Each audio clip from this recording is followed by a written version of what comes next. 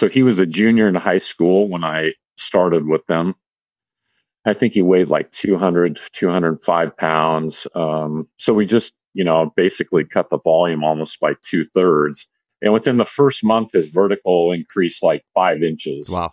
And again, it wasn't what I was doing with him. It's what, we weren't doing with him. That was Mark McLaughlin, and you're listening to the Just Fly Performance Podcast.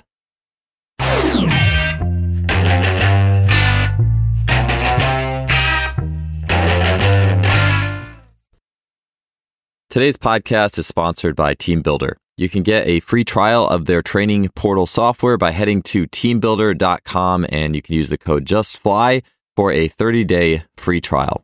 Sign up today with TeamBuilder and see what they can do for you for your training programs and your team. Welcome to another episode of the podcast. Thanks for tuning in. It's great to have you here. I'm excited to welcome back to the podcast Mark McLaughlin. He is the founder of Performance Training Center, and he works as a strength coach in the Lake Oswego School District in Oregon.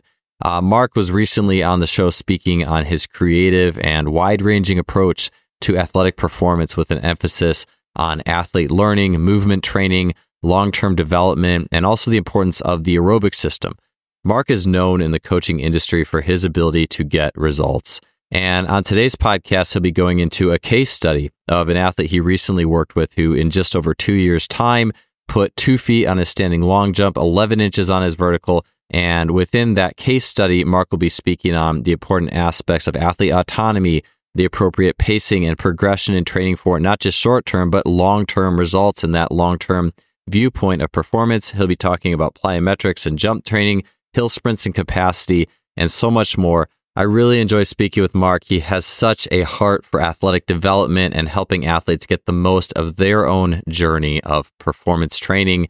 And that being said, let's get on to the show here, 398 with Mark McLaughlin. Mark, welcome back to the show. It's really great to have you back on, and I'm excited to chat today. Yeah, Joel, thanks a lot. Love that we're having this reoccurring podcast going here. I love it. Yeah. Well, I mean, I've just been really like a combination of both intrigued, especially with what you're doing more on the aerobic, the tempo, the heart rate side. And then I just love seeing like a lot of the athletic movements and athletic qualities, physical education and escalating that to the needs of athletes. And one of the things I think, we talked about last time was like aerobic and tempo and that's okay. I think so. Pendulums swing pretty hard. And you had a really good case study of a young athlete who you had worked with who just put an extraordinary amount of strength and speed on his frame. And you had a multi-part blog series on that. And I'd be curious for you to just share one, just about first maybe the gains the individual did make, because I think it's nice to have that precedent. And obviously all athletes are, we're going to have the bell curve of gains and responses, but share a little bit of that and then get into what you did with this young individual and how that training unfolded. Yeah. So I wrote a 3-part series with an athlete that I had trained, Hunter Kavanaugh. And Hunter was exclusively an American football player. And I was fortunate to start with him when he was a sophomore in high school. And that was actually my first year at Lake Oswego. And so then, the series kind of covered what we did, what him and I did together over those, 3 years. And, his gains were, I think, out of the ordinary for, a lot of high school kids. Like, he started with me I believe his vertical was like 27 inches. And then he went to this lineman challenge this past summer, and his vertical tested out at 38.5 on a just jump mat. And then when I started with him, his standing long jump, I think, was 8 something. And at the same camp, he jumped 10 feet, 2 inches. And that camp's been going on for 13 years. And, those records had stood for 13 years, and he broke both of those too. And I think it just kind of showcased to me just being, patient with these athletes, especially with Hunter, kind of understanding, him at the beginning as a person because he was already very dedicated. I could tell that from the first moment I met him. And so the challenge to me was, really kind of trying to put the brakes on him so he didn't get into any overtraining, where he was, maybe doing a lot of extra stuff outside of what we were doing, and kind of educating him on kind of my thought process on training, letting him tell me what he wanted to do, accomplish as an athlete, and then just kind of move the process forward. And just kind of, I mean, he, at the end of the 3 years, he trained 460 times with me. And as you and I were talking about prior to, starting here this morning, my goal is to get them to want to come back each session. And so I think, Hunter's work ethic, the fact that I think we made it fun for each other, to work collaboratively, I think at the end of the day, and the results kind of proved it, with him, it worked extremely well. Yeah, that combination of having fun, athlete feeling like they have a voice, and the autonomy of the athlete in that process, or the ownership, and then consistency. It's like if you have those three things, I think you can go so far. And it's just kind of funny because I think that the main thing that a lot of people probably think of those three is just, well, consistency, which is really important. But it's like, well, what does it take to be consistent? Do you have to force it? I mean, and on some level maybe, but like there's other things that can really make that consistency just feel like a joy and not like a grind, all the time. Yeah. And kind of my philosophy within, the constraints that I have at the school, because there's, we're kind of restricted on facilities sometimes, whether it be weather, teams, whatever. And so, you and I were talking about constraint-led, coaching with athletes. Well, as a coach, sometimes I'm kind of constraint-led as well. And so kind of some of the things that I did to facilitate, fun and progress was, I started a gymnastics program per se within the athletic development model that I have there. And all the kids love it. So number one, and that's part of the warm up. So that's one, to get them there. The other thing that we do prior to training is game based. So they could play team handball, they could play ultimate football, ultimate frisbee. I mean, we have a rugby ball, soccer. So some of these other things to get them there. And then at the beginning, have the training be easy. So we did a lot of body weight circuits at the beginning. I think we had a year and a half. I don't know if I even touched on it that much in the article series, but you had Vern Gambetta on, I think, a couple of weeks ago, Joel. And if people haven't listened to that podcast, they really should. But we used a lot of Vern's circuits at the beginning. And I think building that easiness, the structure of it, body weight, mastering some of this stuff, and knowing Hunter's personality, how he did want to master even the basics. Like he wanted to come back every day to try to, do something different or improve. And, some points it's like, okay, man, I'm just going to let you do what you want to do today because, you don't even need me. You just want to be here so much. And that just what you said is so important, is the athlete eventually like doesn't need you there. And I think a lot of coaching can breed this. It's almost like it can create a situation where, the athlete feels like they need you to tell them exactly what to do or exactly what cue or technique or weight to put on. And unless some level of autonomy becomes cultivated in that package, I just think that's such a important piece as well. And you just mentioned it there, so I thought it was certainly worth saying. Yeah, and because team sport coaches, and you hear it a lot, they want these kids to be leaders on the field. They want them to show their teammates what to do. And my thought process, and I totally get that, it's a skill that's learned, and so they need to have time within their day where someone's not telling them what to do, because they have the teachers doing that all day. Mm-hmm. They have their parents doing that. So how can I foster a culture that allows them to have their voice, do what they feel they need to be doing, and make mistakes sometimes, but then also, have a big success. And they have to learn how to be leaders. And in order to do that, you have to do it. Yeah.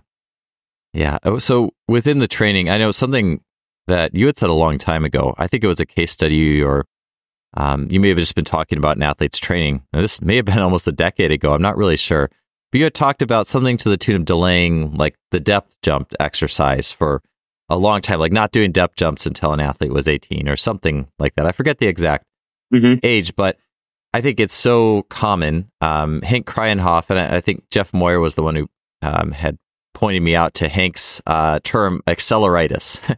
We suffer in this country from acceleritis. Everything and like the barbell stuff. Okay, we got these middle schoolers. Let's get them on the 5-3-1 and triphasic or whatever. Whatever advanced lifting program. It's pasted into younger and younger and younger athletes training, and the same thing with plyometric work or whatever training you are doing. And so I wanted to ask you, because you were just kind of talking about how your training is patient, either as you just mentioned or even before we pushed record.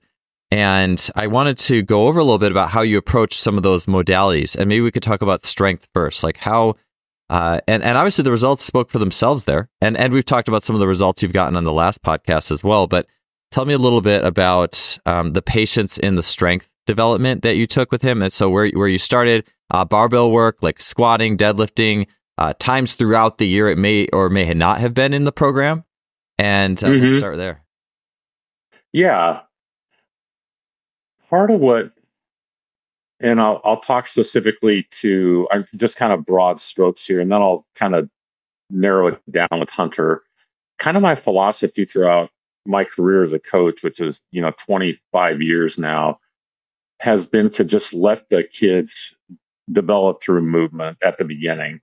And one of the reasons, because in society now, people say, well, kids don't play enough, they're not outside, blah, blah, blah. And maybe that's true for some. So as a coach, and when I'm starting off with kids that are younger, it's like, okay, if that's the case, then let's have them move. Let's have them do gymnastics. Let's have them do crawling. Let's have them do jumping. Let's have them do sprinting. Let's have them chase each other. Let's have them play tag. You can build strength with these kids in just a number of different areas. And so you're developing those general qualities. And then as they begin to get older, and through the coach's eye and everything, and you're watching them, then maybe you begin to build in some skill acquisition within the weight room. So, strength training literacy. So, can they hinge? Can you teach them how to squat? Can they lunge? And that's why Vern's body weight circuits are such a piece of art, because you're incorporating all that stuff, plus you're facilitating some physiological demands on the athlete, and they're getting these movement skill. So there's a lot of things that are being solved within 4 exercises. And then as they get older, I don't know, freshman or sophomore in high school, and now I'll kind of narrow it down here to Hunter. His brother Hayden, who was, I think, 2 or 3 years older than him, was a really good weightlifter. And so he taught Hunter, I think, some of these skills, because when I asked him to squat, even body weight, he was really good at it. So I didn't have to spend a lot of time teaching that. He already kind of had this literacy built in. And then with other athletes, kind of the same thing. We need to teach them those skills. And then as they progress, then later on, if depth jumps, and with Hunter, it was very basic. Like, we did a lot of jump squats with barbells and dumbbells. We did do some depth jumps at the end and a little bit of contrast training, but he didn't need a lot to get those results at the end. Yeah, I know Christian Thibodeau had talked about like contrast training, is that And every athlete's going to be different. Like he had talked about some athletes who just naturally are very skillful, very athletic. They might need less of that than somebody else who's just needs more like in the middle to fill in the gaps. And it does kind of speak to, I think, almost the skill of learning what you don't need to use. I think that's a skill just as much as learning what you do need to use. I mean, I guess it's the same thing kind of, but I think that's a skill we don't talk about so much. Hey, I didn't need to use this. This guy or girl was already a good athlete. Like we just did this instead, versus it's much easier to just unload the kitchen sink on every athlete. Yeah. I mean, I learned really early on from one of my mentors, Val Nasedkin, who, his quote was, the exercise is, not as important as when and how you apply it. And so that's always kind of stuck with me. Like, yeah, squatting is good, but okay, how can we use it to develop this athlete? Do they need more slow twitch work? Do they need more fast twitch? What does the sport require? And I had 3 different athletes that I wrote a series on. This is back in 2006 when I had my own training facility. I always kind of felt back then I was kind of like the last stop shop with some of these athletes who had just been destroyed. And the series was like doing when less is more. And the first kid I talk about, Matt Hauk, he was overtrained, like I think in a classical sense, kind of what we didn't do with him. Owen Marisic, who ended up playing for the Cleveland Browns. I started with him when he was a junior in high school. Same thing, like he was training 14 times a week. Oh, wow. The results we got from him. And then Kevin Boss, who ended up playing for the New York Giants, won a Super Bowl with them. Kind of his journey, through a 2 or 3 year period there where it's same thing. It's what we weren't giving him, which I felt kind of lended itself for him to develop. So, there's a lot of different ways to coach. And like you just said, sometimes it's what you don't do that is more beneficial. Yeah. I'm sure being able to track, I mean, I think any athlete that comes in and says, yeah, I've been training, 14 times a week. I don't think you necessarily need a metric or a monitor to be like, hey, you're overtrained. But I'm sure it's interesting to also be able to, as they do start to detrain from that, so to speak, or just to train appropriately, I'm sure it's nice to have an Omega Wave and things to be like, okay, here's where we were, here's where we are now. And as you're able to move their training load. Before I wanted to ask you a little bit more about, within Hunter's case study, you had talked about a time in the year where I think it was like the only lifting he was doing or barbell work he was doing was bench pressing. I do want to get to that, but actually I am curious in the context of what you just said. What did you do? So those athletes who came in who were 14 times a week, I mean, did you have them like, hey, I'll see you twice a week or something? And, like what was the process there to kind of get them out of that overtraining state? Because I think there's a lot of athletes in that bucket, obviously, today.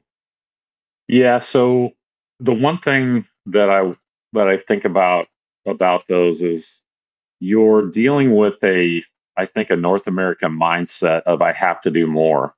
I have to do more. And so part of the challenge from a psychological standpoint is trying to sell them on training less. So that was the biggest challenge at the beginning on all 3 of them. And for example, with Owen, we took him down to 3 days a week of lifting. Maybe it was 2, more aerobic work. And so he was a junior in high school when I started with them. I think he weighed like 200, 205 pounds. So we just, basically cut the volume almost by 2/3. And within the first month, his vertical increased like 5 inches. Wow. And again, it wasn't what I was doing with him. It's what, we weren't doing with him. And then, so fast forward at the end of 6 months for his senior year, he was 235.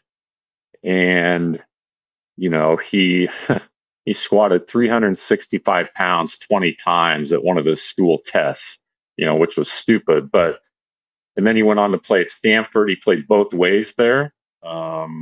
He scored an offensive touchdown and a defensive touchdown against Notre Dame in consecutive plays. I think the only college player to do that.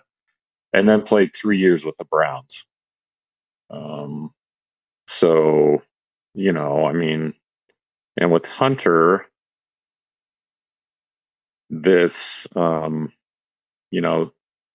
just trying to build up, and from a training standpoint, the reason I only did legs at the beginning and lower body stuff was building up those tendons and ligaments, was kind of my, just getting him durable to then be able to withstand training as he got older with the lower body. And what high school kid doesn't like the bench press? Of course. So, yeah, I think that is something that, I mean, you can make all the cases against bench press from whatever perspective. And to be honest, at some point, I think around age 36, I finally did my shoulder in a little bit. We were doing it was a lift every day type program thing, which actually was working pretty well at the time, but my shoulder's just getting destroyed. But I mean, outside of that, I just think at some point, with high school boys, like, bench press is bench press. Like, you could make excuses for why not to do it, but it's kind of like, it's just something that they love doing. Like you said, it's something that they love doing. So I think that's part of the equation, right? Yeah, absolutely. I mean, I would let the kids write their own upper body training once a week. Really? It's like, okay, I'm just here today to be a safety monitor. You guys design the training how you want it. Go for it. Yeah, that's awesome. This is a little bit of a random question because I did want to go back to a little bit of that strength question, but you mentioned two-way football player.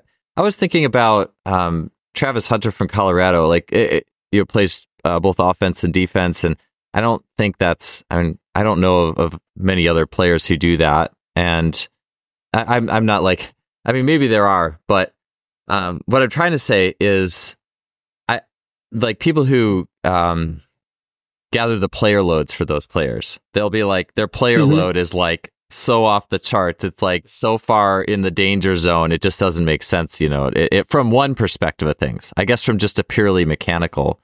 But I wonder sometimes if there's like something that's like mental, psychological about those players, almost like maybe like a love for the game, or I don't know. Do you know what I'm saying? I'm just curious if you have seen anything generally from those players that maybe goes beyond just workload numbers or anything like that.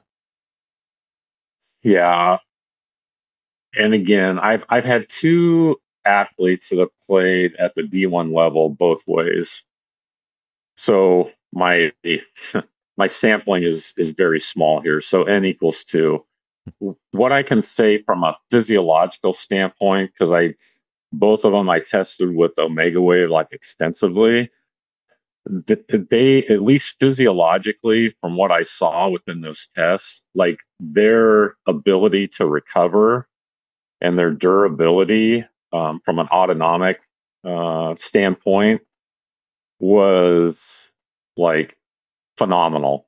So that just their ability to recover from session to session is off the charts.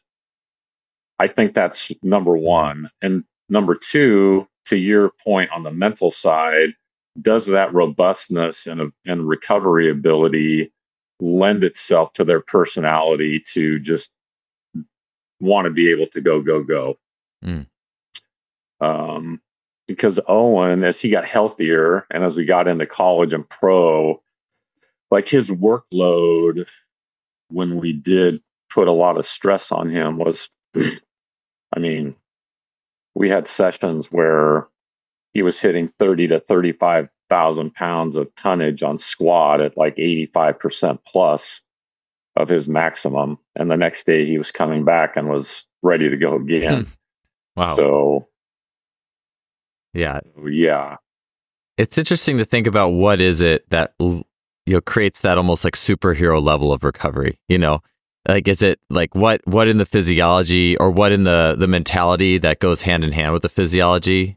I don't know what the answer is. I'm genuinely curious. Yeah. Cause I mean, then there's other athletes who, and they're older, because I got a couple D1 athletes that couldn't make it through a couple body weight circuits. It's like, okay, like they actually spent a scholarship on you and you can't Yeah. even do this, which then lends itself to the skill itself is so, you're just so good at what you do. It doesn't matter just how bad you are on the physical side. Yeah. Yeah. Yeah. It's crazy. Yeah. The spectrum of what you see is pretty wild, like with that. Yeah. So back to the strength piece, because I did want to ask you a little bit about. I just think one thing that intrigues me that I find interesting is, like, well, you're an athlete and there's a weight room, so you're going to do like squats, deadlift, bench, clean, bench, or I said bench twice, but you're going to do all these. You're going to do all these main lifts year round because there's a weight room and you know what I'm saying. But like, I found this actually just kind of intuitively growing up was. I think in my time with basketball and track, there'd be these times in the year where I guess just intuitively, I was like, I'm strong. I think I'm just not going to lift for the next, month or two of the season. Or maybe even in basketball, it'd be like, I usually go down and lift some weights in my basement after practice in the evening for a little bit, but practice is tough. I'm just going to take a little break here. And I think it was some of those times, especially those maybe like 3-week stints where I just had too much going on and had to take a break. But then I found like my performance would be extremely explosive in that short-term break that gave me the confidence to do that. But I think I don't know. It's unless you've been through those situations though, either personally or through coaches that have kind of had, been able to let off like that. Even in my time working with swimming at Cal, the coaches, the taper process in swimming is like almost like a sacred thing. It's way bigger of a deal than it is in track, I've found. And each athlete, coaches go to great lengths for each athlete. Okay, this person needs to stop lifting here. This person needs more rest. This person. And it's very intuitive of a process. But it was always very interesting because it's, if you're the strength coach and you see this swimmer who's like, well, I haven't seen this swimmer in the weight room in like 3 weeks and they just killed it, in their championship or whatever. And it's always intriguing it puts pieces in your mind as to what should be and where, how long could you rest from it? How long could you rest from heavy lifting? Anyways, all I'm trying to say is, I was just going to ask you a little bit more about, barbells throughout the year, more circuit or general training throughout the year. How did things change on that front? And Yeah. I mean, that's a great question. And it really kind of goes to performance is just so nuanced within, an athlete, sport, the culture within those schools or sports. So regarding like kind of the cycles throughout the year, especially at the beginning when they're really young, like, freshman, sophomore, like just trying to get them exposed to as much movement as we can get them. So they're, this zone zero of, it's not even going to be really taxing at all. You're just going to move, you're going to get fitter, you're going to get healthier, and you're just going to get used to kind of using your own body. And then we're going to build up these skills within the weight room or jumping or whatever. And then as they kind of progress and you kind of see maybe are some athletes, reaching that puberty phase sooner, rather than later. Okay, so now maybe you start introducing them to a little bit more external, stress, whether it be through dumbbells or barbells. And then, are they playing other sports? How are they coming into training? Like, are they, getting better? Do they feel like they're, accomplishing things? So then maybe you can build up the load maybe a little bit more and just watching them and understanding that the process at this time throughout, even with some kids like a month, like, on January 1st, they're 110 pounds and, January 30th, now all of a sudden they're 120, they've grown, say, 2 inches or something. And, they can hardly walk, without falling down. So there's a lot of these things that I'm kind of looking at that is kind of helping me maybe build the training a little bit, differently. because strength to me is like the easiest quality to improve, bar none. So I just want them to be able to move good and to be able to explore these movements that are, I think, going to help them within the sport themselves. If that answers your question. Yeah. So within, like you said, there was that time period where the only barbell movement Hunter was doing was bench press, which I think there's something to that too, in the sense of sprint training, for example, with like Charlie Francis and Ben Johnson, and using bench press as a potentiation tool. It's something that's very, if it's meaningful and activates a lot of motor units, then it's, I think, just that, almost just the very general, that you could call like the organism strength, like just that general nervous system. And you're doing other basic lower body, like the Gambetta leg circuit, all sorts of calisthenics and gymnastics. It seems like, I guess you would ask the question, at this stage in the game, do you need to, for this block of time, do you need to squat right now? Do you need to do heavy deadlifts right now? Anything like that? Yeah. And I think it's like with me, it's like with Hunter, because I knew that we would squat later on. Yeah. So, there were times where, we would do gymnastics or a game, and then we would do some, isometric stuff. And then he would do some leg circuits. And then we would do, I don't know, for 4 weeks, we would do a block of like teaching squat where the load was, well, although he already knew how to squat pretty well, but the load was relatively low, say like 95 to 135 pounds. And he was just practicing that skill. Are we getting the depth right? Does he feel good? Is he locked in? And we would do that once or twice a week.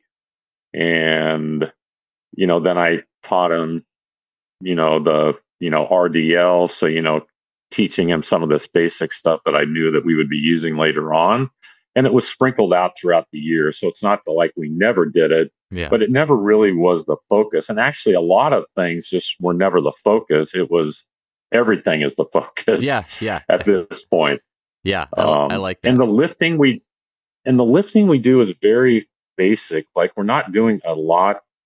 We will do squat. We will do hex bar deadlift, RDLs, back extensions. I mean, I would say that our exercise portfolio with the basics is maybe 10 to 15 at the most.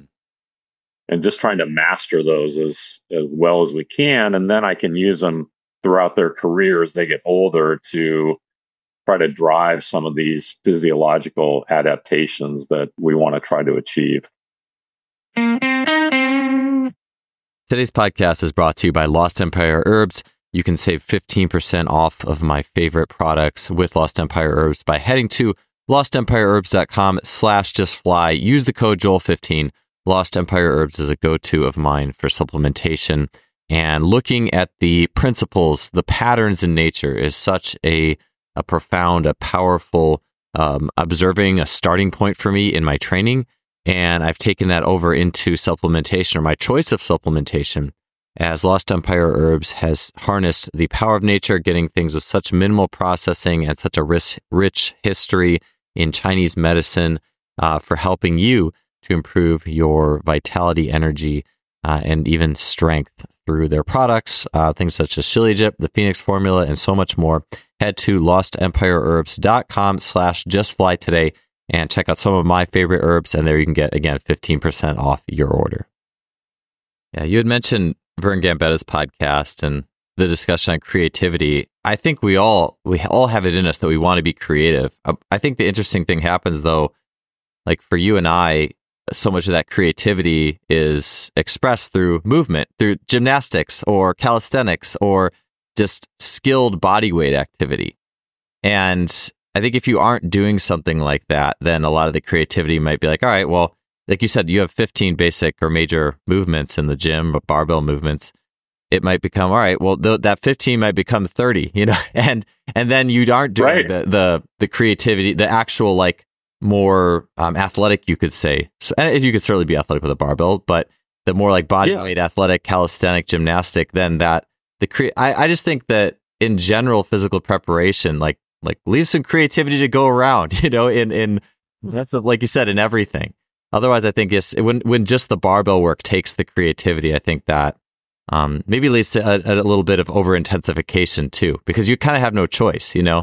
It just, if you're gonna, because it's hard to probably be creative with a barbell type situation and not have it just escalate more quickly than it's probably ideal for the athlete. Yeah, and I view, like, when kids go to play their sport, like, I want to try to make them as robust and durable as possible. And strength training is part of the equation, but then there's, how do you get out of bad situations? Like, there's that picture of Mahomes, Yeah, I think over the weekend, where he's in that weird position and like a back bend. and yeah, yeah. And people are like, well, he was lucky, but hey, as part of that, the reason he didn't get hurt was just part of his upbringing through a multitude of training experiences. And so I feel like the more experience I can give the athletes in moving and getting out of situations, maybe when they get in bad situations in a game, they're able to respond in a way that keeps them out of the risk of injury, not preventing it. Again, I'm not saying that what I'm doing or anybody else is doing is preventing it, but again, maybe it's giving them a chance. So, and again, when you get when you ask kids, I think this is part of coaching in this country that is it's just bad to me, is we're never asking the athletes what they like. Yeah. How do you feel about the training? Do you like what we're doing? No, I don't. Okay. Then let's figure out what you do like to keep you coming back. I mean, I do a questionnaire with every team twice a year to find out through my program, like what they like, what they don't like, my coaching style. So I can then refine this thing year to year to make it truly athlete centered. Yeah, the next like escalation question was going to be about how you progress the plyometric program, but I'll skip to based on what you just said, actually, I will skip to like the aerobic and tempo component, both, I guess, of Hunter's program, but also, and I know because we talked about that last time, is people in today's age of social media or whatever, the way training is disseminated, like the pendulum swing, and you might think, oh, well, the aerobic system isn't important at all. Well, let's just ignore it and only train, only train power, or only train speed. And I know that's been an important, the aerobic piece is an important component of your programs. And obviously it wasn't hurting Hunter's ability. But I was going to ask you, like, that seems like an interesting thing because that's the part of the program, it would seem like, at least not for every athlete, there's a lot of workhorses out there, or if you think of athletes, if they're like, cats, dogs, or horses, or or whatever. I guess a cat probably wouldn't like the aerobic part or the tempo part, but there's some athletes who love it, probably too much, honestly. So I'm just curious how that breaks down with how do you fit that conditioning side to what the athlete likes? I'm really curious with that one. Yeah, and that's another great question. I'll kind of go back to my progression as a coach. So, I started off, following, Louis Simmons on, strength and Dave Tate. So, elite fitness, Louis Simmons, like, bands, chains, like that's how I started. And I think within my peer group, Landon Evans and some of these other coaches, who I still, talk to, that's kind of how we started.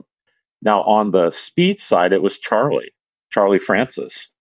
And, Charlie was, his short to long or long to short. And, thankfully Derek Hansen has, really, kind of taken what Charlie taught him and put it out to us now in such a great manner that, Charlie will, continue to live on. But, Charlie did a lot of tempo work with his sprinters. So that was kind of how I started. And then as I started to learn more about the aerobic system recovery, then I met Val at Omega Wave. you started understanding the autonomic nervous system. And so it's always been a part of the plan and the kind of my philosophy. And then I've been able to test a lot of athletes that did a lot of this work or didn't do any, to continue to kind of formulate why it worked. And then for your listeners, if you go back and listen to Randy Huntington's podcast with you, and Randy's fortunate where he can do a lot of pool work with his, athletes, but, even Randy talks about the aerobic system and as a recovery tool. Mm. So I'm looking at it more as, we did a hard workout on Monday that was very CNS intensive, for lack of a better term. How am I going to get Hunter to then be able to come back on Wednesday to go hard again, or come back on Friday? And through my career, that tempo work, bike work, aerobic work has always set the athletes up to continue to build that capacity to then recover, to be able to do higher workloads, higher intensity, come back better the next day. So that's how I think about it. I mean, I have a Navy SEAL right now I'm working with who, like, his workload is like so high, and he's doing 5 or 6 hours a week of aerobic work. He can run a sub 6-minute mile, and he can deadlift like 500 plus pounds. And he's a 200-pound athlete.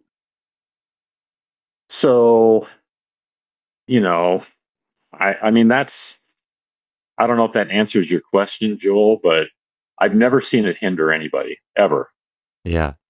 Yeah, it is, especially too, I think the individuals that it hurts is, it's just like coaches who apply it with no nuance and just more is better. And they're probably taking athletes too to a level of like lactate within that aerobic work constantly as well. It's and I don't, maybe too, I did want to kind of get into maybe talking about the exact nature of some Hunter sessions, because I think that would give a little bit more clarity. I think a lot of people might hear aerobic and they might think of like the worst workout their coach made them did, or right. Those of us who work with athletes who go off to their sport coach and just get creamed, with whatever aerobic conditioning, just like silliness. Maybe they're mixing CrossFit in there or something. I mean, I think we all know those athletes who have to deal with that stuff. Yeah. And so what, tell me a little bit about I know you talked about last time, but about some of that nuance and maybe get into the, what you were doing with Hunter in that realm. Yeah. So with the kids, I'm always educating them. So I will talk briefly about, the aerobic system and the autonomic system and, mitochondria and just, the basics of kind of why this work is important. And if they want to just be, beast, from first quarter to fourth quarter, this is why this work is important. And so I started off at the beginning in Hunter's career as a sophomore, like, we were doing, 12 to 1600 yards a session with tempo twice a week, I think. And it was, that's 28 to 3200 yards. I mean, that's like half a mile total for a week. Yeah.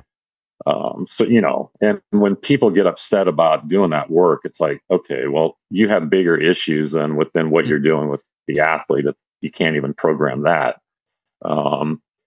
And so, starting him off doing that very simple work. And then as the years progressed and his workload on the field became more like through his junior and senior year, because he was playing both ways. And if you kind of look at practice data with, total yardage run in practice, how much he was running, potentially in a game, like they need to get that time on their feet, throughout the week and kind of learn how to withstand that from a durability standpoint. So, I mean, at the height of his training through his junior and senior year, like, he was doing like 7,200 yards total in a week. And some of that was, intensive tempo, just because that's the way practice is. Yeah. Um, but he he thrived within those sessions, and I can back it up with kind of how he looked on HRV for training. I could tell, what his resting heart rate was doing, throughout these, heavy periods of training, on top of testing him within the power work that we were doing, whether it be through vertical jump or standing long jump. And there was no hindrance to his performance. And so, um, again, it's understanding the demand of the sport, building these athletes up, slowly, giving them the context of why it's important, and then getting feedback from them. Like, how do you feel during practice now? Oh, it's hard, but it's not hard. And then you look at game film and all this, and they're, playing extremely well. They're recovering. And so all these things that I think goes on social media of, you should never condition, aerobic work is worthless, comes from I think a uneducated point from a physiological standpoint on what humans need to kind of thrive in these high stress situations. Yeah.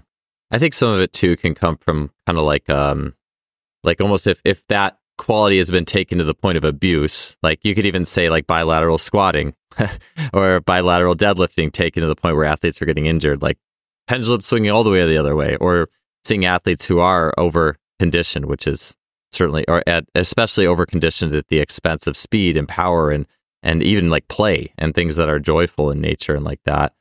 I think that can, that's, I think, a pretty common rationale, but it is interesting for me because that's something I've thought about. I've thought about, especially in the scope of like track and field. Well, is active recovery best on those off days, or is doing nothing? And I think, I don't know, sometimes I almost wonder too, and this is where I think having, those monitoring tools is that fantastic way to help answer that well. Because I've heard of coaches who do both of those things, some who just do complete rest. And just for me personally, I think maybe I come from a place where I just personally enjoy doing something. Like I like just going out and moving my body or whatever it is. Even then, I would say almost the best recovery day for me was actually playing racquetball. It's just like fun. You get to track a ball. It's like low level. And like that was always really fun. It's kind of like and I'm sure there's so many possible ways to do it, but that is a thing I still do consider from time to time, is what makes it ideal to do one of those or the other, total day off versus an active day and aerobic day and things like that. Yeah. And I think, again, talking to the athlete on what they like to do, what they prefer. Hunter would go out for hikes on the weekend, Yeah. And because high school kids, like, I think if any group should have consistent monitoring with HRV, I honestly think it's high school kids because of the school load. And I've done surveys with them. Like, on average, I think our kids spend 28 to 35 hours a week in school. Yeah. And then, it varies 2 to 8 hours a week of homework. And then you have your sport. So just the overall general stress that is imposed upon them is quite high. And you need to understand we're dealing with human beings here. And so, just because you have a training session planned, it doesn't mean that they're going to be able to, benefit from it because they're just overworked. Yeah. And track and field, I don't know. There's just some sports like track and field it's just so, the kids just get beat up so bad. It's like they're in a contact sport, yeah, at least in the high school. So, yeah, I know for me, when I first got to college and I didn't have to go to class all day, I was like, this is amazing. Like, whatever to spend all my life. Like, yeah, it's sometimes I think you take that for granted. So I'd like to get into the plyometric piece and then a few other questions. So you mentioned you eventually got to depth jumps, but how does the plyometrics unfold in terms of managing intensity, deciding how and when to take those escalations, and then maybe talk about, well, you got to depth jumps with Hunter. Like, what's the end game with what you look for in your plyo program? Yeah. So like when he was younger, it was, a lot of rudimentary, um, jumping. So jump rope and, skipping and, skipping with the jump rope and, ice skater jumps, pogo jumps. Just a lot of low level things. And then even within the gymnastics program, there's quite a bit, or there can be quite a bit of jumping if guys are trying to do backflips Yeah. consistently. And so just organically, they're getting a lot of it. And so that's kind of how we started it out. And then, like, into his junior year, then it became a little bit more structured. So, okay, we're going to do, you know, 2 or 3 series of 30 box jumps at varying heights with specific rest periods. And but again, just kind of basic jumping up and seeing how he landed and all those types of things. um, and then maybe we start going to some low hurdle jumping. So whether it be on a 7 or 12-inch hurdle, working on some, more reactive stuff off the ground. We may even go to a low depth jump from there at the beginning. So maybe dropping off a 6 or 12-inch box and just, teaching them how to, kind of get off there, and more on a horizontal pattern with those things at the beginning.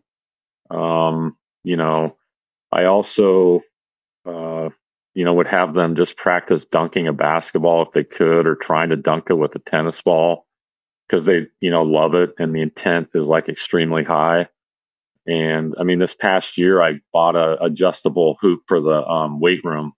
That's awesome. So, we were doing, different dunks and different jumping activities. And so, but then kind of going back to Hunter, and then, as he got into, uh, preparing for his senior year, it was, okay, now we're going to do, jump squats with, 30-40% of his max, back squat.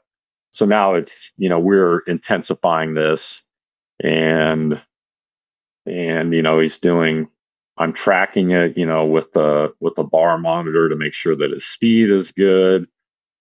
And then we're starting to do depth jumps at higher heights. So we're going from, I think I started him at 18. I think the highest that Joel I got at the end was, I think he dropped off a 30-inch box. And at first it would be drop down and jump up. And then as it got closer to the season, I don't know if specificity is really pertains here, but then it was more of, okay, drop and then jump out. Yeah. Um, and then, okay, drop, jump out, and then jump up. And so there was even more complexity. And then we did at some point some hurdle bounding from higher hurdles. I think he was doing 24 inches. I think we were doing like 5 to 6. And we would do those to a sprint as well. And so, that's kind of how we topped out at. And that was like 3 weeks before that competition that he went to. And you could just tell by the way he was moving and everything that his response to this stuff was just like unbelievable. So, I knew that he was capable of, jumping quite far. Yeah, you mentioned the low rim hoop, and it made me think, and the intent, and it made me think a little bit of bench press. So it's almost like if you had to pick only 2 things for high school boys to do in training that they would be the most passionate about doing, I feel like bench press and low rim dunks. Maybe trying to dunk on each other, like one guy tries to block it and one guy tries to dunk. That might be the 2. I think that might be a solid 2 to put in the training program for a lot of individuals. You got the lower and upper body, and the intentions are going to be there. Yeah. Oh my God. Yeah. Yeah, I mean, I grew up with three younger brothers. We had a dunk hoop that would raise from like 8.5 to 9.5 feet, and you would watch Julius Irving, dunk on somebody. Then you're trying to go out and dunk on your brother, the same way he did it. And so these kids, I mean, it's fun, and like you said, those two things, I think, yeah, you could run your whole training based off Yeah. of those two things. I think it would be, it would be so interesting. Back when I did my master's thesis was on basically the role of intent and how does it change a depth jump. I had people just do a depth jump and just jump as high as you can. Like you're not trying to go over a hurdle or touch anything. You just jump in space. And then the other constraints were as you jump over a hurdle or you jump up and touch a vertex. And when there's goals or an intention, you jump higher or faster. But it would have been interesting to do a meaningful constraint, like, okay, here's a hoop. Now let's do it. All right. Now here's a hoop and someone's going to try to block you. I don't know if I could capture that in the lab, but that would be so interesting to see. Cause I would be willing to bet that especially if you've played basketball and it's not just a vertex, like it's a hoop and someone's going to try to block you. Like, I think there's going to be some higher rate of force development there at that instant of contact. Yeah, I mean, so I have two tether balls at the school that I throw over the power racks and I pull them up, and I'll have kids, run and jump up and try to head those, like a soccer header. So the intent on that, like you have them just jump up and try to touch the top of the power rack. Then you put the ball up there and watch them, like how they look at the ball, like their run up to, I mean, it's like, it looks like the intent has gone up like 1,000 exponentially. Yes. Just simply hanging a little something up there to try to get them to attain. It's like, why wouldn't you try to expose? And that's why play, when we go back to this, that's why within the play structure with your friends, like that's constantly there. Yeah. Yeah, absolutely. And that's where this has gradually hit me more and more each year, but weighing everything done in training against, especially like agility, change of direction, like short speed stuff, weighing whatever you do against what you see happening in a game, the intensity and the speed and everything. And it's like, just because if I'm doing like an agility drill of some sort with some cones laid out, and just because I might make a cut that is, quote unquote correct, if it's 10% slower than what I did at the game, I don't know. Sometimes I just think about the stimulation, what my body is getting out of that thing, versus actual game speed, or just things that are there that are motivating, or just finding something in that drill that is motivating enough to get that extra power output to adapt to. Yeah, I don't know if you follow hockey at all, but there was a hockey players from Russia, Pavel Datsyuk. They call him the Magic Man. And if people don't follow Mark O'Sullivan on Twitter, like I would highly recommend it.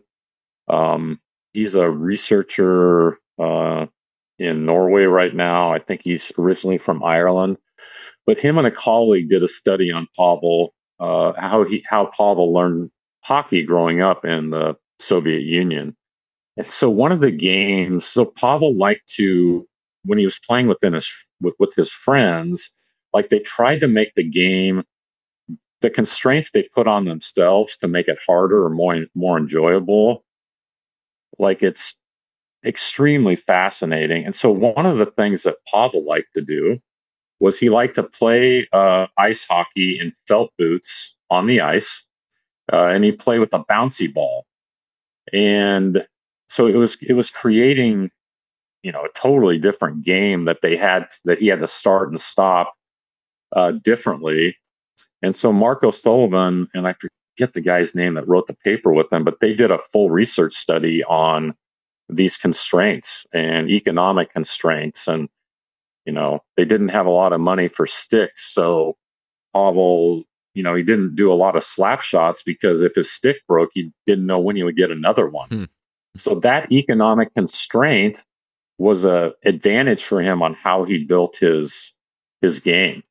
And so I constantly think about this on the kids and how we're training them, like trying to put or have them put their own constraints within some of these things to just give them a totally different experience.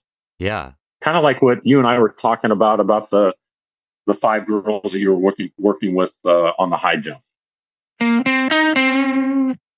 Today's podcast is sponsored by the Plyomat.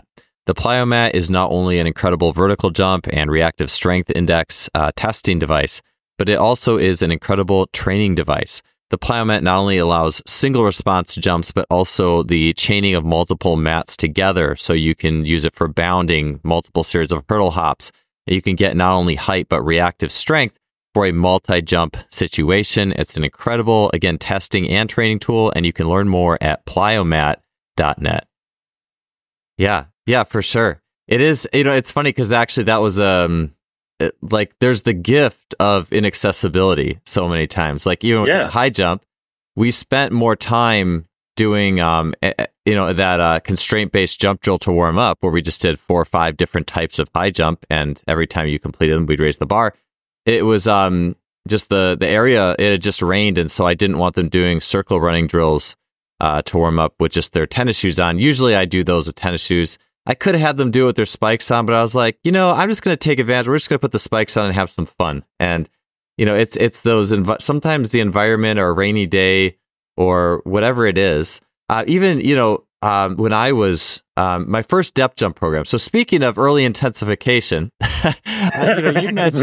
you mentioned that you're holding off like the highest depth jumps till later on. And so I had done like the high repetition jump programs earlier in my like freshman year of high school, like 8th grade, like the air alert, like the do 150 squat jumps type thing. Well, what's interesting is people would see a program like air alert where it's just like the only way up is numbers and say, oh, that's a horrible program. It's just going to destroy your knees. Well, I actually never made it through the whole program, but the first 2 or 3 or 4 weeks of the program, I actually gained quite a bit on my jumping because it wasn't absurd yet, and it's like, yeah, dude, if you haven't been trained, like, I mean, for me, I hadn't been squat trained. So yeah, doing 2 sets of 30 or 2 sets of 40, like half squat bodyweight jumps was actually really, really good for me. Once it got up to a certain number, it was too much. But anyways, I got this book called The Science of Jumping or program. I think it's probably still out there. This was like 1999 or 2000, and it was a depth jump program. Basically, it was like, and it had some stuff you'd mentioned, like depth jump to long jump was in there, all sorts of depth jump variations. That was the program that actually told me don't do like distance running if you want vertical gains. And up until then, I had like loved distance running because my dad did it and I did it. I mean, I wasn't like 30 miles a week, but I'd go out and run like 2 or 3 miles at a time in 8th grade. And so stopped doing that. I do love, caveat though with the aerobic, I do tempo sprints for me are especially over hurdles where it's kind of fun. That is my bread and butter, like 7x200 over hurdles at like tempo pace. That's my jam. Helps me recover good for my feet. But anyways, the depth jump, I had the economic constraint of, my dad built these boxes for me that were like not the world's greatest boxes, but I basically had 2 heights, so I didn't have like nice adjustments. But so I had to be kind of specific when I wanted to make the jump to the bigger box. But I started to figure out, and this is just me in my backyard on grass, and I started to figure out on my own, like I will jump higher if, oh, hey, there's a tree branch over here. If I go jump up and try to touch this tree branch, I think it feels more explosive. And so I would just like drag the boxes over to a tree.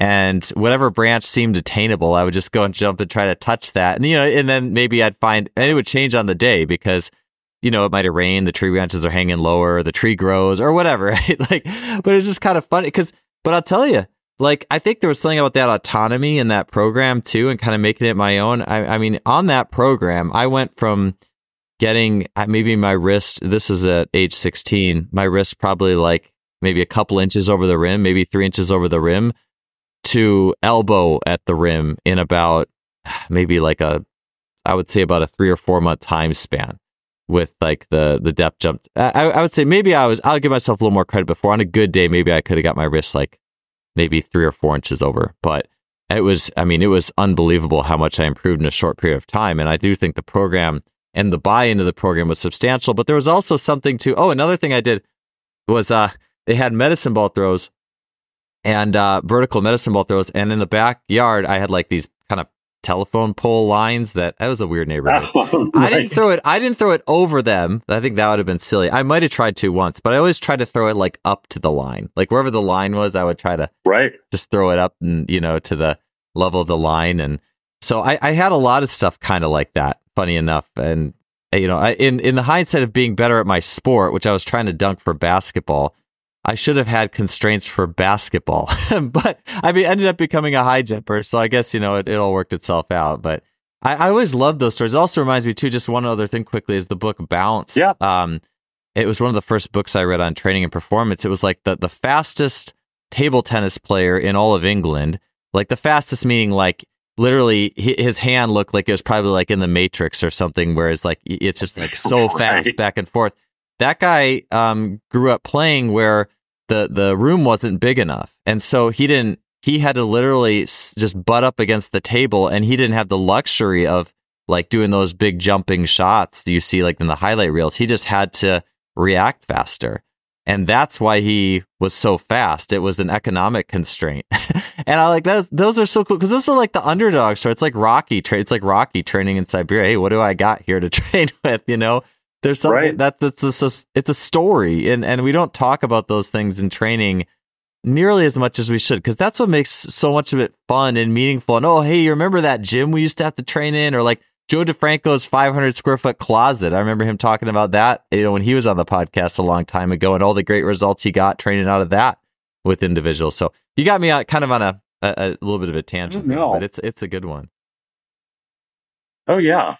Yeah, I think, Joel, what you need to do is you need to market your tree branch telephone wire. Somehow we need to come up with a name, and you can mail out tree branches and wire to your potential customers. Oh yeah, for sure. Or maybe it's like the ancient samurai method or something. It's like as the grass grows, like you jump over it every day or something. So right. It's hard to, I don't know how much, you could just like charge for that, because it's like, well, you just gotta find a field and just have at it. So, right. Yeah. Yep. Those are, it's, or like, the picking the Milo picking up the calf as it grows up or whatever, so it's just so cool to think about all that. So just a couple more things here, Mark, before we finish up. One, I did want to ask you more about the hill sprints and some adaptations with hill sprints. Oh, I did want to say too, I had this thought, is you had mentioned plyometrics being more horizontal in nature initially, I believe. And I was just going to make a comment, is I think that in itself as a constraint, I think is really cool, because it keeps the contact times pretty quick. It keeps things more bouncy, and you don't even have to necessarily tell an athlete, hey, be quick off the ground in these vertical pogos that we're going to do in this variation. It's just like, hey, if you're covering horizontal distance, it kind of takes care of that itself.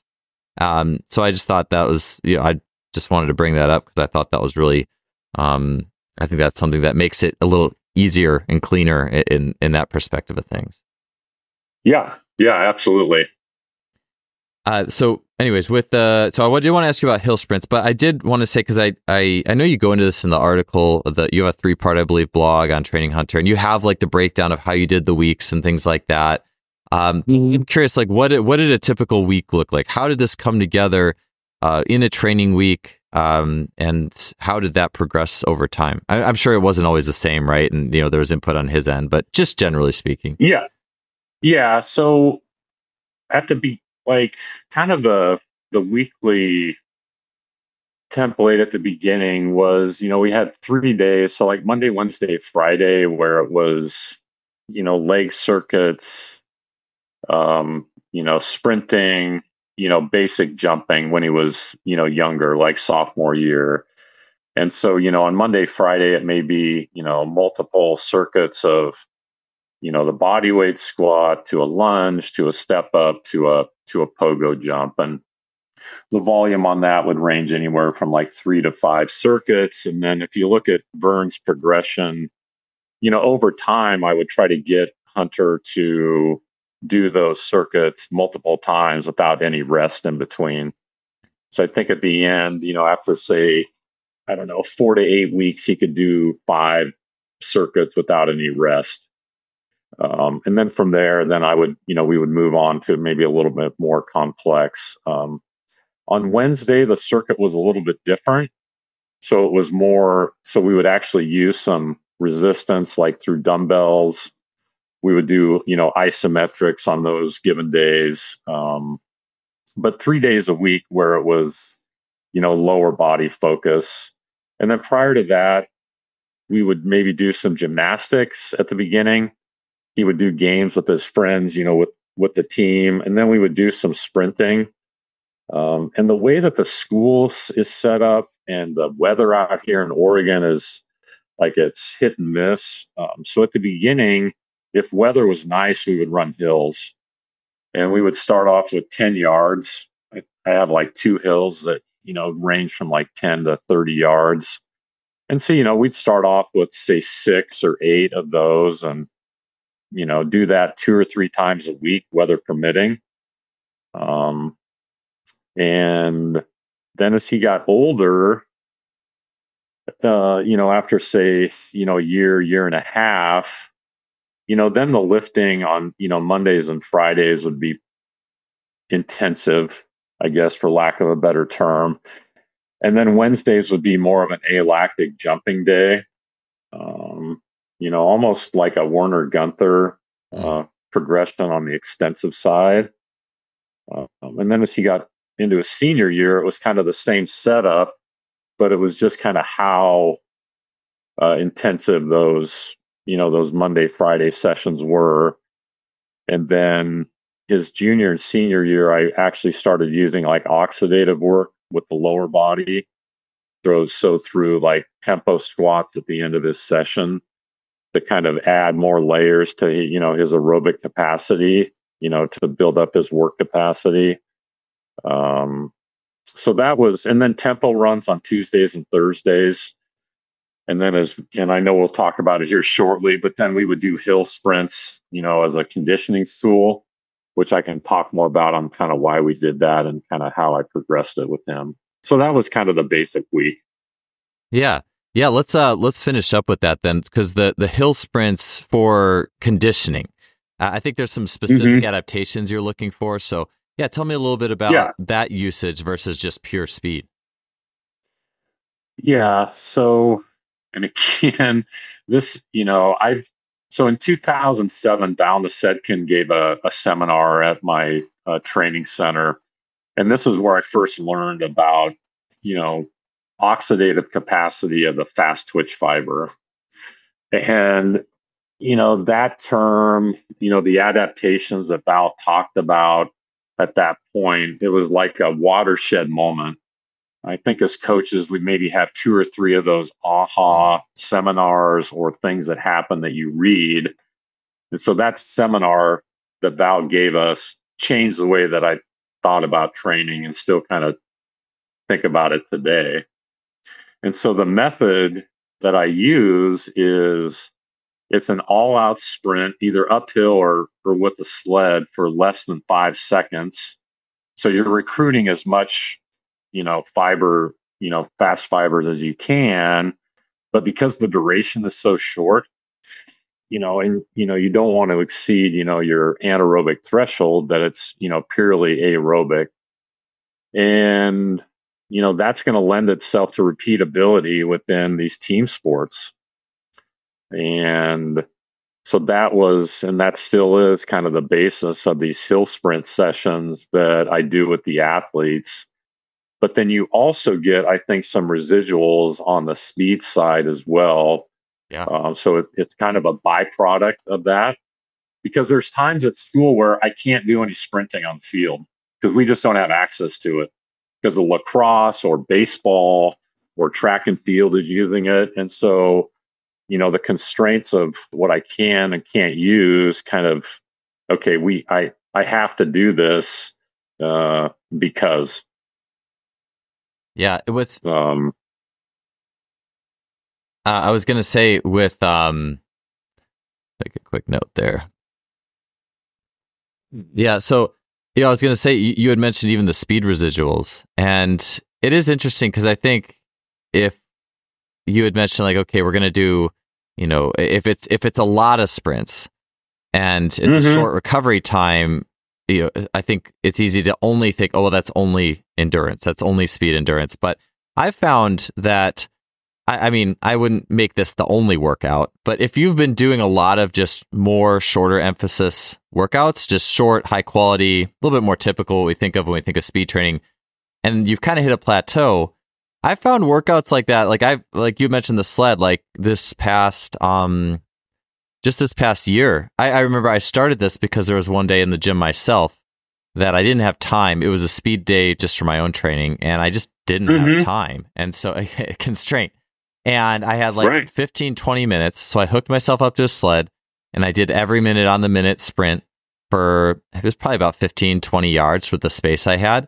And so, I mean, that was not that long. It definitely didn't go into lactate for each one. It's a pretty short burst, but it's every minute and you recover enough that you aren't, again, getting into that, you said anaerobic threshold. But it's, with the next day or two after that workout, I was like, man, actually feel pretty good. Like, and I started putting stuff like that in some client workouts and it was always met really well. It actually made me think there was one day, this was back to like, I think we talked about conditioning coaches and what was the worst workout. And I will say my freshman year of college, the distance coach was like the head track coach or the cross country coach. So of course, all the workouts were like way longer. And honestly, I had a really, there was a lot of adjustments as being a freshman, but that was not a good year. I didn't jump as high as I did in high school for the most part. Slower, long jump was way worse. Not playing basketball anymore either hurt a lot. But yeah, so a lot of like just longer running that really wasn't that helpful or effective. And one of the workouts we did, though, I'll never forget it. It was in the fall and we only did it once. And any workout you only do once is kind of like, oh, geez, here we go. Like, it's like, oh, the mental. It's like, let's do 100 hundreds or something. But it was a 20-minute hill run where you sprinted up this hill that was, I don't know, maybe it's like 80 meters and then jog down. I think you had to jog back down. And it was high intensity. Like I was racing this guy, one of my training partners up each time. And it was brutal. I mean, I was like dying at the end, but then the next day I was screwing up, like just in the gym shooting around and I went to do some dunks and I was like flying and I was like, I don't know what that did yesterday, but something good happened. And I wouldn't say, it wasn't one of those things where I wouldn't say, oh yeah, do that every week or twice a week. I think it kind of loses whatever it gives you then. I think it's almost just one of those things where it just kind of digs into the muscles in a just different way, just due to the repeat nature. And maybe there's some elasticity stuff in there too, but ever since then, I was always a little bit more open to that idea of like, yeah, that repeat power, not just for the obvious, but also for, just a little bit of that plateau breaking when you've kind of tapped out all the pure speed stuff. Yeah, absolutely. And with the team sport athletes, and it's all the rage now, like how fast you run in a game or, I'm hitting 23 miles an hour. I mean, that's just like, it's clickbait on, social media. And again, I mean, obviously, man, speed is important. I'm not saying that, but within sports of like football, lacrosse, basketball, it's about repeatability. And you have to build that repeatability through durability. And if you don't, then, when it means something at the end of the game, you just may not have the speed to be able to do it. And so with those hill sprints, like one of the things that I've done in the past is I've used pre-lap before, I've used some other GPS tracking just to, okay, we're going to do, 4 quarters of this, you're going to do 10 per quarter. Like, what is the speed degradation through that? And, when do you start hitting, when do you start slowing down? And so to me, that data is important then to go back and start building some even more specific training to try to improve that capacity. And I've even had Moxie monitor on the athletes that do that. It's like, okay, we're going to have GPS, we're going to have heart rate monitor, and now we're going to have a Moxie, we're going to have a timing gate, and we're really going to really narrow this focus down on, when stuff starts to go awry and why it's doing that, how it's doing that, and okay, how can I build the training to try to, improve those qualities? Yeah. For the hill sprint workouts, like what would a sample be of, you said like 4 or 5 second bursts. How would the rests be? Like, what's the typical volume? Is there a drop off? Yeah. Performance you're looking Yeah. at? So with the football guys at the beginning, like when I start those, and we can typically start them in like May, we'll do 20 reps of that, so I think it ends up being 20 to 25 meters for all the guys. And the rest is 50 to 60 seconds. And then I usually take the volume up to like 40 within those time frames with just the regular rest period. And then as we get into the summer, and now it becomes more specific to how we play the game, it's going to be 15 to 20 yards. So even now it's probably less than 4 seconds or 3 seconds even. And it's going to be a 30-second rest period. So it's specific to the no huddle offense that we run. And then we'll work up to 50. Yeah. So with breaks in between like quarters and halves. Gotcha. So with the 40, you were saying before, like it's about a minute each. So like that's like a 40-minute workout or so. Yeah. Yeah. And that method is Victor Selyanov, and I don't know if you've ever talked about him but that Val's method that he taught us, he got from Victor, who was doing that work, I think, back in the mid 90s. And so that's where the training method originally came from. And so those are the recommendations that I typically use there. Yeah.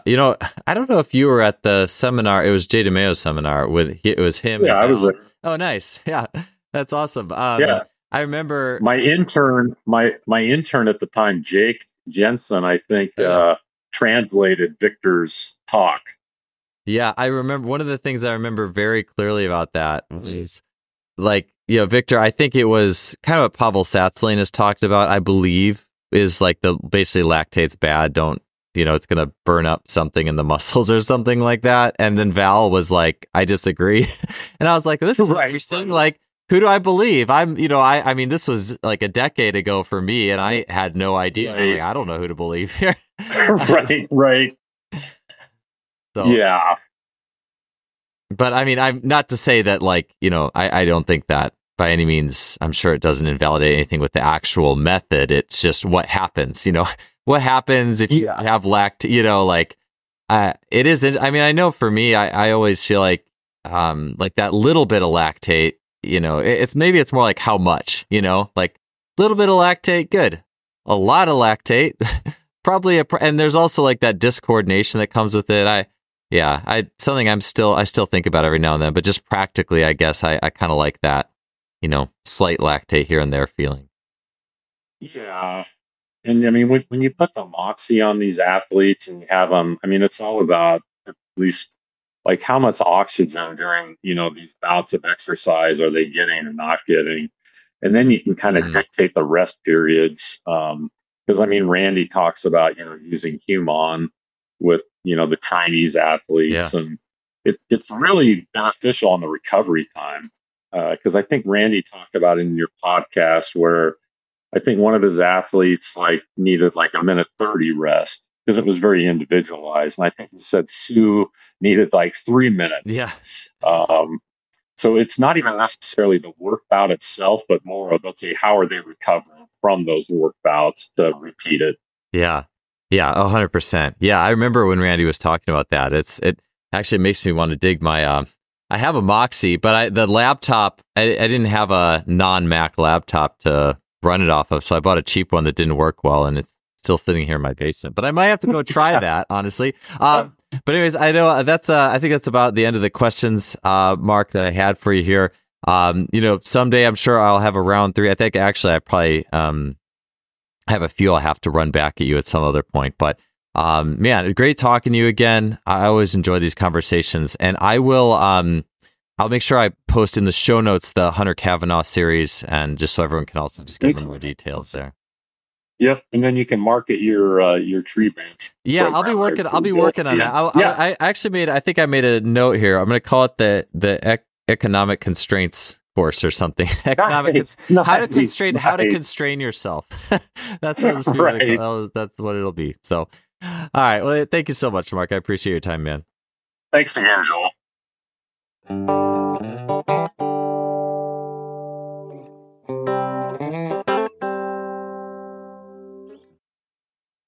Thanks for tuning in to another podcast. I will see you next week.